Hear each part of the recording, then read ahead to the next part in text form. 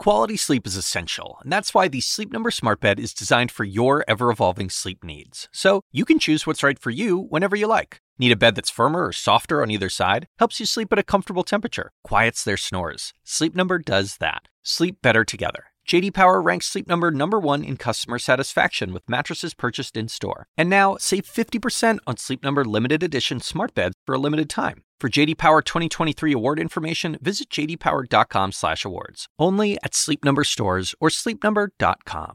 Out rather than judging them from the outside in. And I feel so privileged from having had those hours and hours with Lyndon Johnson. I think he was lonely when he talked to me. If I had known him, you were with him after he left the White House. Correct. I mean, while I was in the White House, he would often call me into his office late at night just to talk. And sometimes when I've gone back to the White House and seen that little room where we sat, it just brings back such a flood of memories. Off of the Oval Office there? Yes, mm-hmm. Yes. And then I went down to his ranch to help him on his memoirs, the last years of his life.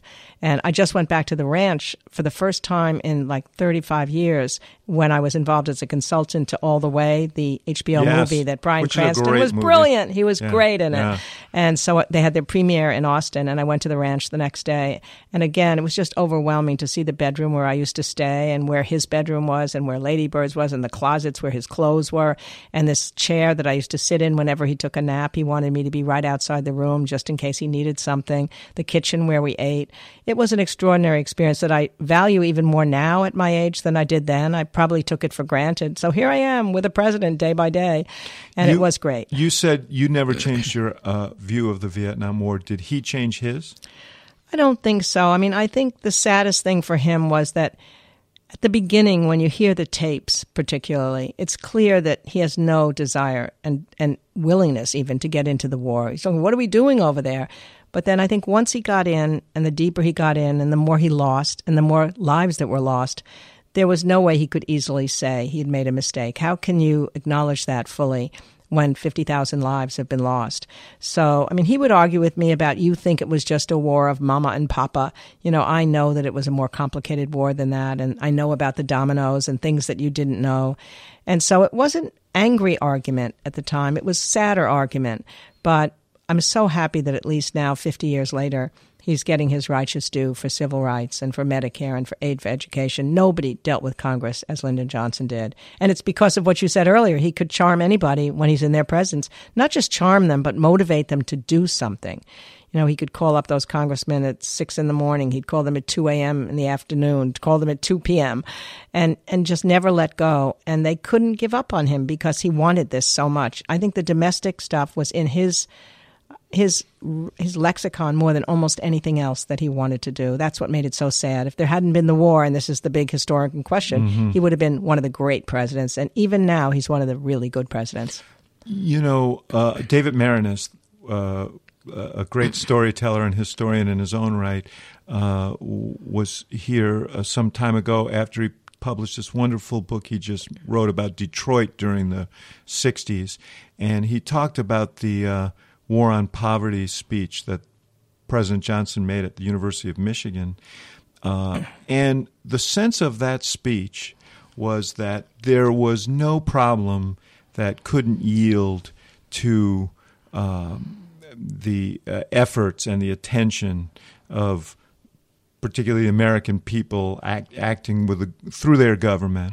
And it struck me in reading that this generation had come through a depression, a world war, and there was this sense that any problem could be overcome with enough effort and commitment. John F. Kennedy saying we're going to land on the moon, Lyndon Johnson saying that we're going to eradicate poverty. There was a confidence that we don't feel today. And was that misplaced? Were we the victims of our own ambitions? I don't think so. I mean, I think that mood of the 60s, which really did characterize the 60s until the war deepened, until Martin Luther King was killed, until Bobby Kennedy was killed, and it turned dark and shadowed. But before that, you have to believe in America that men create problems, or man creates problems, and man can overcome them. Not necessarily male, female, but just human man. Mm-hmm. And that speech at the Great Society speech at the University of Michigan, which my husband worked on, actually. My husband, Richard Goodwin, was a young speechwriter for JFK. A historic figure in his own right. Without a question. And he worked for LBJ. Mm-hmm. And that speech meant a lot because it was outlining not simply poverty. It was outlining what to do about education. It was outlining what to do about the countryside and the environment, what to do about the cities, and civil rights. And so everything that eventually happened in the Great Society, Medicare, aid to education, student loans, 3 civil rights bills, even public broadcasting, immigration reform, all of that was part of that idea that he had that I've got power and I want to use it. Mm-hmm. I never thought I'd have it, and here I am. And from that moment on, from that speech on, he set up a whole bunch of task forces, and the legislation that came out in the next 18 months has never been equaled, except for the 100 days in FDR. Obviously, the problems of today are different, and we've got 50 years of history, including a determined effort to undermine a lot of government, the image of government and the functions of government. But it seems to me now more than ever, given the complexity of the problems we have, that it's going to take a determined, organized effort with government, at least as a catalyst, to deal with some of these things. I mean, without question. I mean, when you think about government, we've made it seem like a foreign entity, when government is the collective action of the people to deal with problems that people face. And that's what we've lost our faith in. I think you said that early on, that loss of faith in institutions. In the 1960s, people believed government would do right most of the time. And now that figure is so low, and it's to the detriment of us all. Because if it means we can't work together to solve the things that are ailing us, then there's very little chance that it's going to get done. So until some leader or until some movement is able to restore that faith in collective action, that's what was so exciting about being young in the 60s.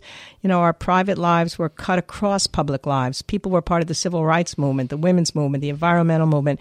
You really felt that what you were doing would make a difference in other people's lives. And you felt larger as a result. You weren't leading only your own life. You were leading this larger life. And that's why people go into politics. And if we don't get that group of people continuing to feel that going into public life, if we denigrate our politicians and put them at the bottom of a ladder of political careers, in a democracy, I don't know what that's going to mean, but it's a troubling thing. Well, and it's not just politicians, but all our institutions are under assault now, and there are lots of reasons for it. We'll get into that a little bit later. I got to take a short break here. And we'll be back with Doris Kearns Goodwin.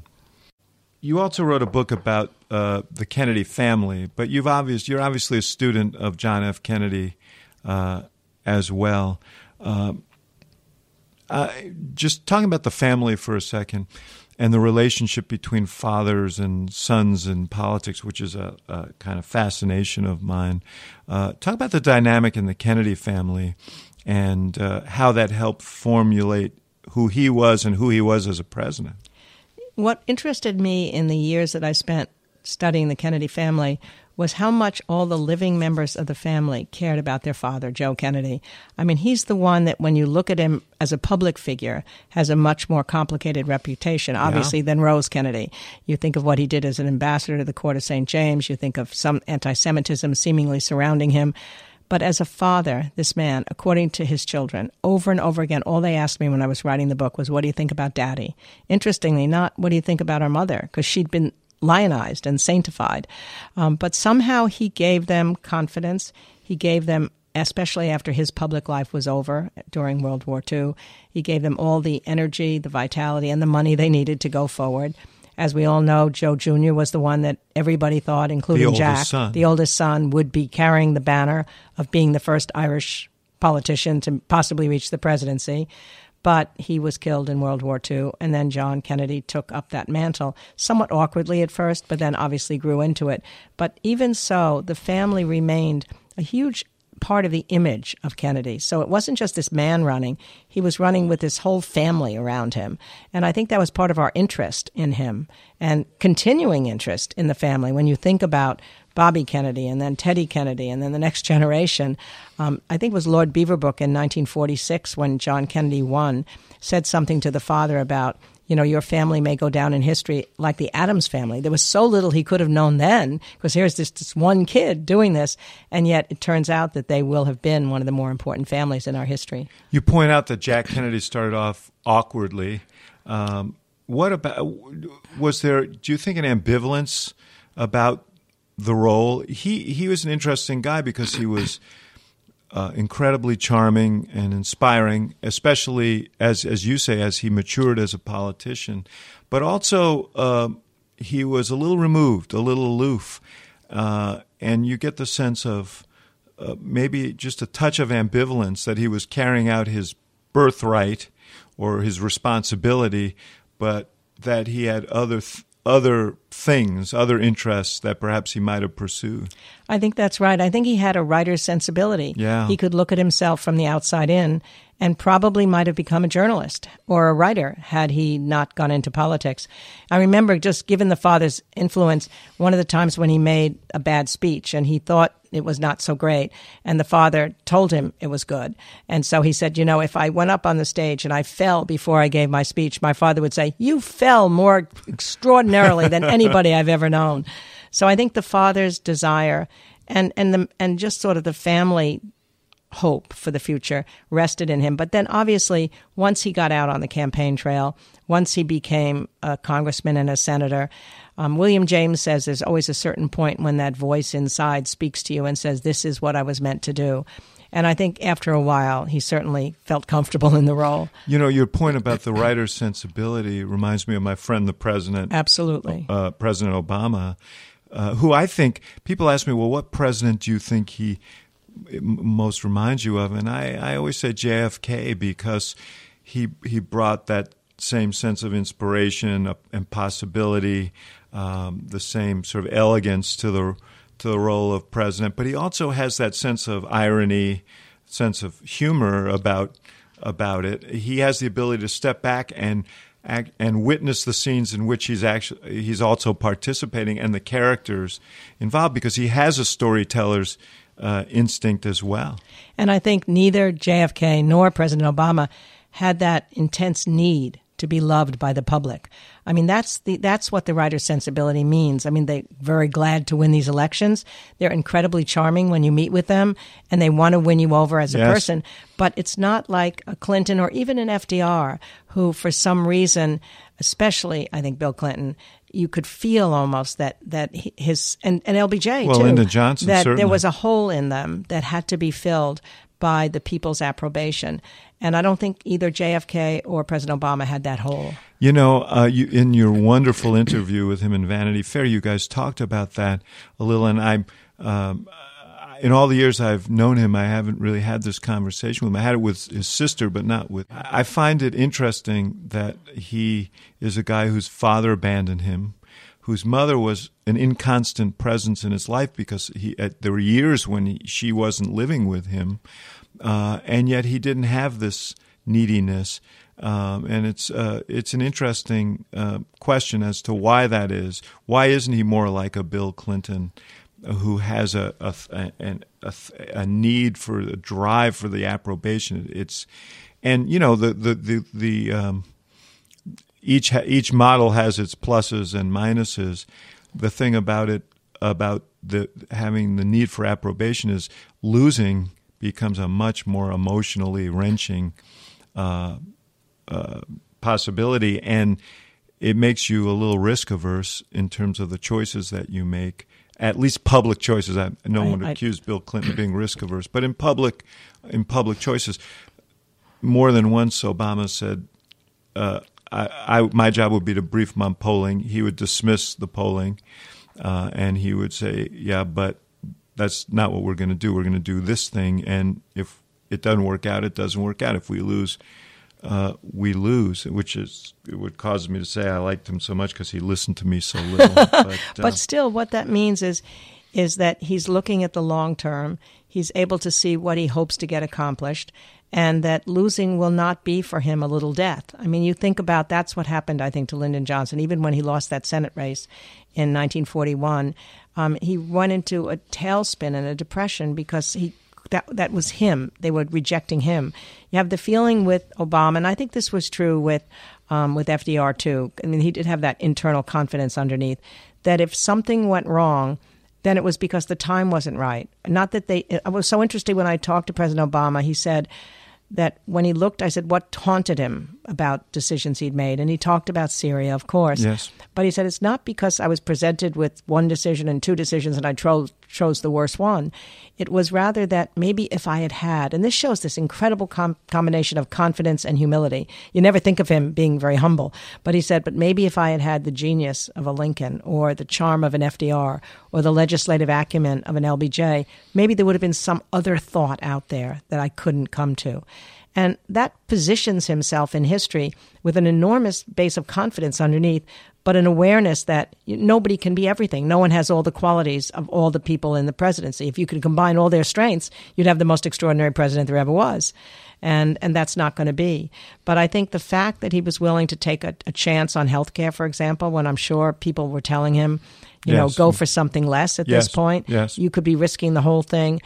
He rolled the dice quite a few times, and that shows a confident person that is not taking it personally. I was a witness to that, and he said, if we don't get it done now, it'll never get done.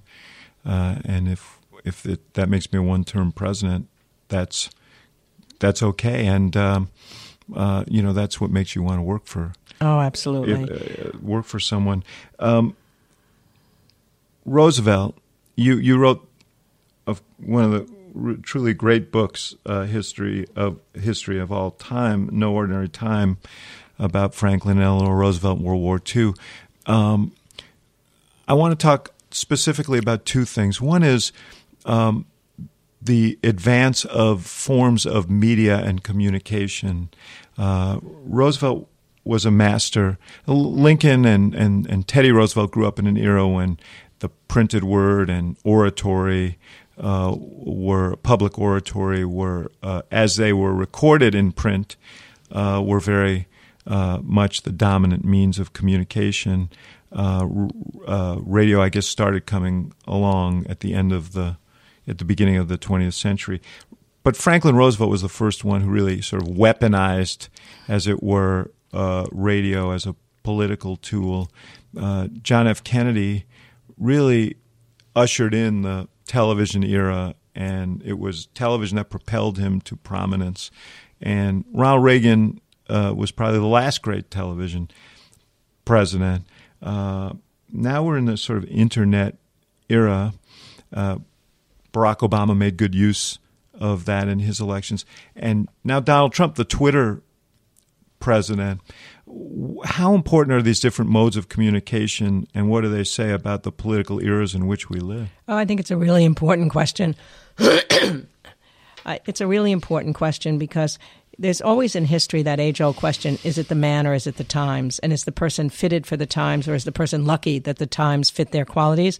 So it's true that for Abraham Lincoln, when they would print his speeches in full in the newspapers, they'd be pamphletized and people would be reading them in their city homes or their country farms. When Teddy came along, the mass market newspapers had just come into play. And so his punchy language and his phrases, which could be headlines, were perfect for the time. And then FDR comes along, and it wasn't simply that he had the perfect voice for radio. It was much more than that. He understood that it was an intimate conversation with the American people.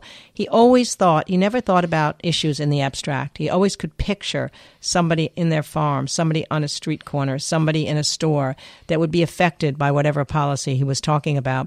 So he was talking directly to them. I mean, there are stories from Saul Bellow when he was in Chicago. He said on a hot summer night, you could walk down the street and everybody would be listening to Roosevelt give one of his fireside chats. And you could hear it coming out the open windows, and you could keep walking and not miss a word of what he said. And then there's a story about a construction worker whose partner was going home early. And he said, "Where are you going?" And he said, "Well, my president's coming to see me in my living room today. It's only right that I be there to greet him."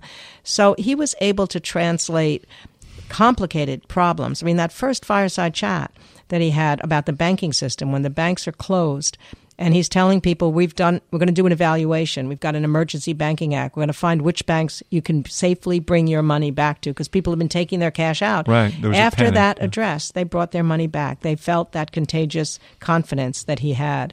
and he only delivered 30 of It's extraordinary when you these. think about it, because these can be very dry and technical issues, and yet he brought them to life in ways that related to people's lives. And that's the key for a public speaker, I think. There's no question about that. I mean, television was somewhat different. I mean, I think Ronald Reagan was able to tell stories, but it was also, television values the appearance, how you sound, how you look, and he gave that affable, likable appearance, and he had a voice, and he knew how to deal with the teleprompter, obviously having been an actor. So he was suited for that, and he was lucky to be in an age when there were 3 networks, when what he said was not going to be questioned in the same way. Now, if you give a speech now, as you know so well, we who are pundits are looking at the speech even before it's hardly done.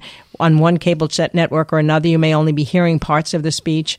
And there isn't that same moment, except for really big speeches where everybody's listening and feeling and hearing at least the same thing. Then they can opinionate about it afterwards. Yeah, you wrote a book called The Bully Pulpit. The Bully Pulpit really is sort of a mythology now. I mean, you have to assemble your own pulpit around individual issues because of the balkanization of media. So if you're trying to reach a particular constituency, you have to find those outlets where where those people are going to be listening and watching. It's much harder. No, it's much harder for a president now. In fact, what Teddy Roosevelt meant by the bully pulpit was that the president has an unparalleled platform to mobilize public opinion.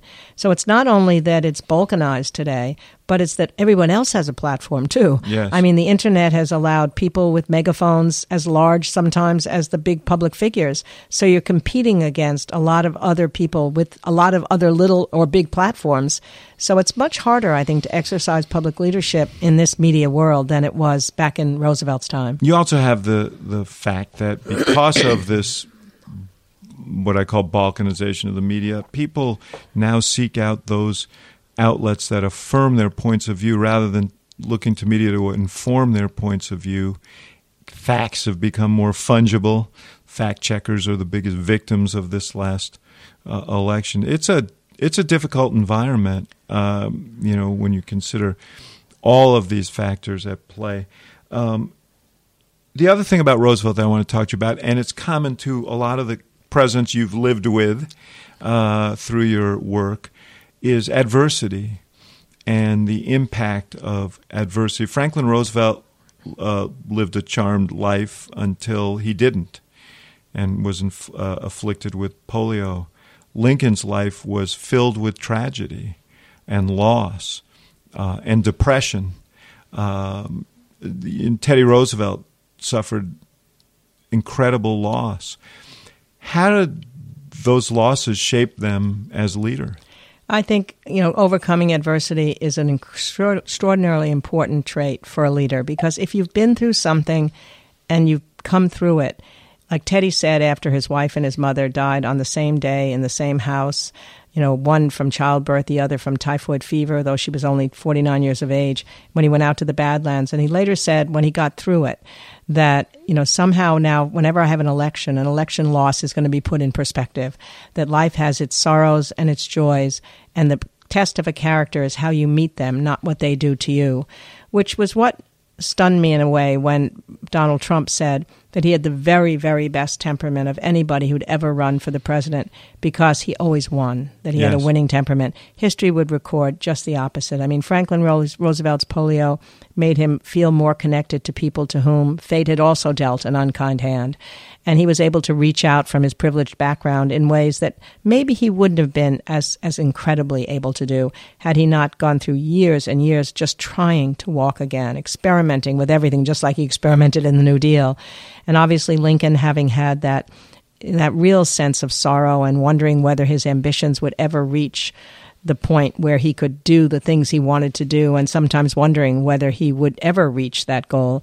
And as we were talking about Teddy, I think when you've come through adversity and you're able to see yourself backward, and if I got through that, I can get through this. That's the really important thing. Otherwise, if you won all the time, and the first loss you're going to have, you're going to be thrown for a loop. And if you're an adult at that time or a much older person, it's going to be much harder. Well, one of the things that seemed clear during this campaign is that when Donald Trump suffered setbacks was when he had these impulsive outbursts and lashed out. But he did communicate to people this sense that I'm a winner and I can make you a winner too. Right. And now, I guess the test comes as to whether he can improve people's that's lives. so interesting, David, because I hadn't really thought about that. But in a certain sense, it's just the opposite that FDR is communicating. I mean, they didn't know for sure that he was a paraplegic and couldn't walk on his own power, but everybody knew that he'd had polio. And so when he takes the helm of a stricken nation that is paralyzed, there is some sensitivity that they have that he's our guy, just the opposite, not because he's won all the time, but because he's been through turmoil losses. And he's overcome loss. And if he's overcome it and he tells us now, which he does, we're going to get through this. There's nothing to fear but fear itself. Think of the fear he must have felt when he was told that he was a paraplegic and when he nearly died. And then he came through that and he can look at it from a rearview mirror. It makes you the leader for that time. So it's almost the opposite now, as you were saying, that people feel if he's won, we can win too. It's a very different linkage to a leader. Could Lincoln, with his history of depression and suicidal impulses, Roosevelt with his polio, JFK with Addison's disease, which was life-threatening, and obviously other complications.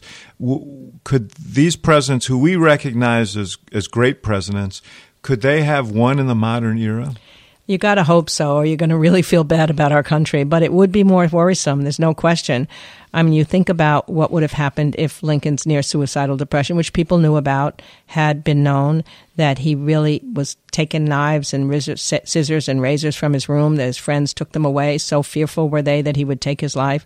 That might have suggested some instability that would have made people worried. When, on the contrary, the fact that he came out of that with the desire that the reason I can't die now is that I've not yet done anything to make any human being remember that I have lived. That was his ambition. If you knew that, that was much more important than that he'd been through this trauma. And if you knew that Roosevelt had, even if you knew that he couldn't walk on his own power, which many people didn't know, what difference would it make? And you'd like to believe in today's world he could be in a wheelchair proudly and it wouldn't matter.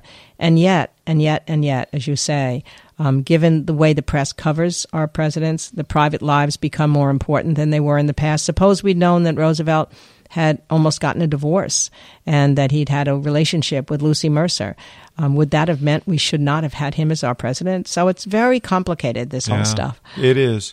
I think the Lincoln example is particularly powerful because there are so many people across this country, around the world, who deal with the issue of depression and the challenges of depression. And it's noteworthy that maybe the greatest American president fought through those dark moments and ended up having such an enormous impact on so many lives. We're going to take another short break, and we'll be back with Doris Kearns Goodwin. Doris, in your interview with President Obama in Vanity Fair, and I really urge everyone to take a look at it because it was a great, great piece, he said this about Lincoln. I think most importantly, I see somebody who was able to see humanity clearly, see the fundamental contradictions of the American experiment clearly, and yet still remain hopeful and still remain full of humor and still have basic sympathy for the human condition, even in the midst of a terrible war and having to make terrible decisions and having a forgiving spirit. I loved that phrase, the fundamental contradictions of the American experiment. It seems like we're coming hard up against it right now, a deeply divided country, perhaps not as divided, but it strikes me that some of the divisions, or the main divisions that we're seeing, are in part the same divisions that Lincoln, slavery is not the issue, but the division between the mercantile states, the large metropolitan areas, and the agrarian states, and so on. This is an enduring cultural and economic struggle that has defined our politics for hundreds of years. No, you're right. I mean, clearly slavery was the main point of division in the 1850s, but it was also a northern manufacturing country and a rural South. And those divisions exacerbated the polarization of the country. And we're finding that again now, even more from, I don't know whether we had this a decade ago, but somehow the awareness of the difference in the way people feel about the other in this society has been brought out more in these last years, that people in the cities don't understand the people in the rural areas. The people in the rural areas look with some sort of trepidation about the people in the cities. And when you read sociological studies that more and more people are living with like-minded people around them, shopping in the same stores. I think this is why so many people were stunned when Donald Trump won. Absolutely. And I suspect that there were, I read Twitter traffic and so on. I confess that I do from time to time. And I think there were a lot of people who would have been shocked, who were supporters of Trump, if he hadn't have won, because they weren't talking to each other. Right. And I think, Teddy Roosevelt said that the most important aspect of a democracy is for people to have, and especially leaders, fellow feeling for the other. And by that he meant empathy, essentially. And he said that when he was young, having come from a privileged background, that the first time he went into the tenements or he went into these cigar-making plants that were houses, that it was somewhat conscious that he was going into a place that he'd never been to before. But he said, as a leader, you have to go there. And then after a while, it's not going to become conscious. If you start, as a police commissioner, he saw tenements at the night that he never would have seen before. As a cowboy out in the Badlands, he saw ranch hands trying to make a living. He had a wonderful set of meandering experiences that brought him to the presidency, that allowed him to see people as they lived, trekking around with people in Maine, woodsmen. And that's what's missing today, is that, and I keep wondering, would national service make a difference? Would more people having had a military background helped us perhaps after World War II and I think that period? Unquestionably that was the case. Because there you have a common mission and you have people working together over class lines, over religious lines, over racial lines, and they're just working to do something, to accomplish something. And once that's in your spirit, then you know that the other is not the other. And somehow, because of the media world today, because of where people are living, because of the absence of a lot of people being in the military, because of nothing like a national service program, that people don't have that experience of knowing other people, and then they become alien. And that is the hardest thing in a nation like ours, which is a nation of other nations, yes, and a nation of all manner of people. Yes. And the need to somehow reach out and understand their lives. That's why I was so optimistic when gay marriage happened, because it seemed to me that was a symbol of the opposite situation, that because, and maybe media had helped, because people had known people in their own lives who were gay or had children who were gay with their friends, but also seen programs on television that made it all seem something familiar to them, that they were able to seemingly overcome some of those prejudices. And not everybody. No, and that's that way. Exactly. But I'm haunted by the fact that I was looking at erroneous polling data, and yet I would drive out to a place I have in rural Michigan, and everyone had Trump signs on their lawns, not their yards, actually, not lawns, and they would And these are good people, hardworking people, decent people, great neighbors, but they feel like they've been displaced in this economy, and they've been kind of screwed. And Trump spoke to that. It makes me think about your book, The Bully Pulpit, which really is centered during the Gilded Age and the Industrial Revolution. And we're all searching for historical kind of lessons to help explain the era we're in. How similar are these eras? The Industrial Revolution, which completely changed the nature of the economy, created great wealth at the top, and lots of consternation and alienation among workers who felt exploited, and dislocations in our politics. I think they're very similar. I think if you have to look at another period that is an echo for what people were feeling today, it would be a lot of Americans during the 1890s. Because what they felt was not just that people were moving from farms to cities, that there was a huge gap between the rich and the poor. Before that, the richest person in the farmland might have been a doctor living at the top of a hill. But now suddenly you have people living in tenements side by side with these vast millionaire palaces. And the pace of life was being sped up at that time in a way that worried people. The telegraph, the telephone, all these new inventions were coming in, just like today, technology technology has brought so much of a speeding up of life. There was lots of immigration coming in from abroad. I just read, I hadn't read it in a long time, a speech by Henry Cabot Lodge in 1896 on the Senate floor, where he talked about the new kind of immigrants that were coming in were no longer the Western Europeans. They had dignity. They were hard workers. They were classy. These new immigrants coming in from Italy and Germany and all these other places now, and Poland, they were people who were low life. They were swindlers. They were thieves. I thought, oh my God, this kind of a speech was given then. But all of that meant that people felt anxiety. In fact, there was a study done at the turn of the 20th century that people were more anxious and depressed than they'd been in a long time because they were nervous about an America that was changing. And that's what's happening now. It's technology, it's globalization. Even that, you see high rates of suicide among men in their 50s.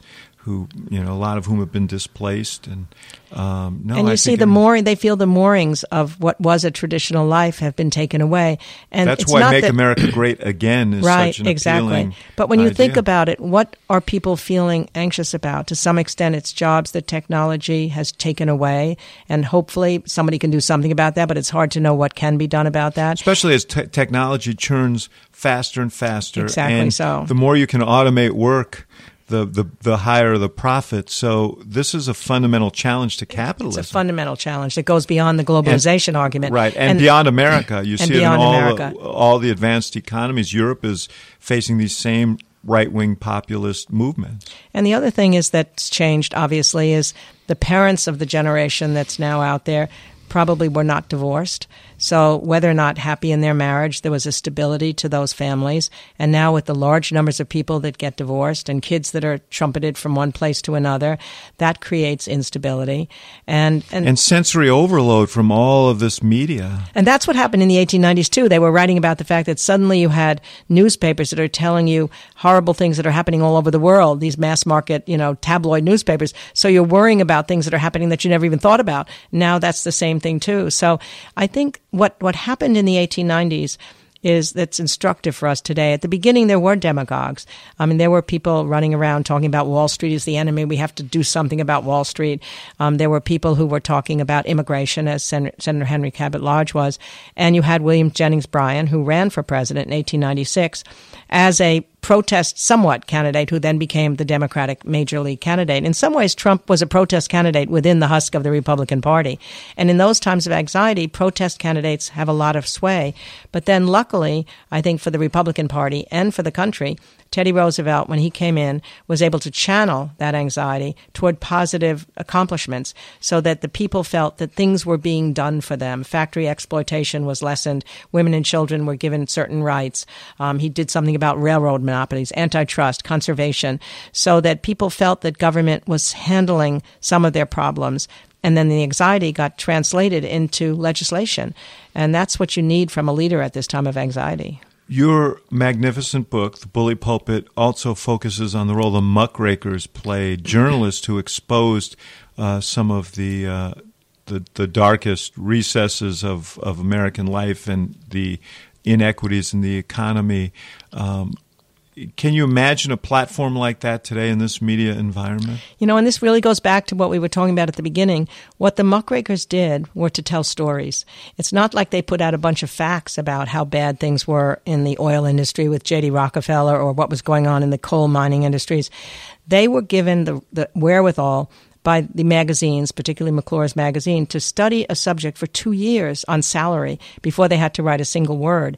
And that meant that when they put out these pieces, Teddy Roosevelt could not have mobilized people, he didn't think, on antitrust without some of these stories having really let people know what it meant when a monopoly occurs. That not only is it swallowing up these small businesses, and he would make those businesses come alive, the muckrakers would. So he cared about these people, but it also meant that prices were not lowered. In fact, in many times they were higher, so that you understood through the story what the economy was doing and what needed to be done to preserve it. And that's what we still need. That's the role of journalism then, and we've got to figure out after this election. I'm sure journalists and you yourself are having thoughts about how could it have been done differently and what has to be done now. Yeah, I mean, I think there's an even larger question, which is what about technology? Because the technological revolution that we're experiencing isn't just about the economy. It is about communications and every aspect of our life, and it's churning so quickly that we don't have the capacity, it seems, to get our arms around all the implications of it. I've said this many times here, and it's not an original thought because Fareed Zakaria was the one who surfaced it in one of our conversations. But we've got driverless cars coming online, and by the end of this decade, they'll be well in circulation. And we have 3 million people who make a living driving trucks, buses, cabs, and what happens to these folks in the economy? And I think that what's desperately needed is a strategy to make sure that there's meaningful work available for people, because that's how. Quality sleep is essential, and that's why the Sleep Number Smart Bed is designed for your ever-evolving sleep needs. So you can choose what's right for you whenever you like. Need a bed that's firmer or softer on either side? Helps you sleep at a comfortable temperature. Quiets their snores. Sleep Number does that. Sleep better together. J.D. Power ranks Sleep Number #1 in customer satisfaction with mattresses purchased in-store. And now, save 50% on Sleep Number limited edition smart beds for a limited time. For J.D. Power 2023 award information, visit jdpower.com/awards. Only at Sleep Number stores or sleepnumber.com.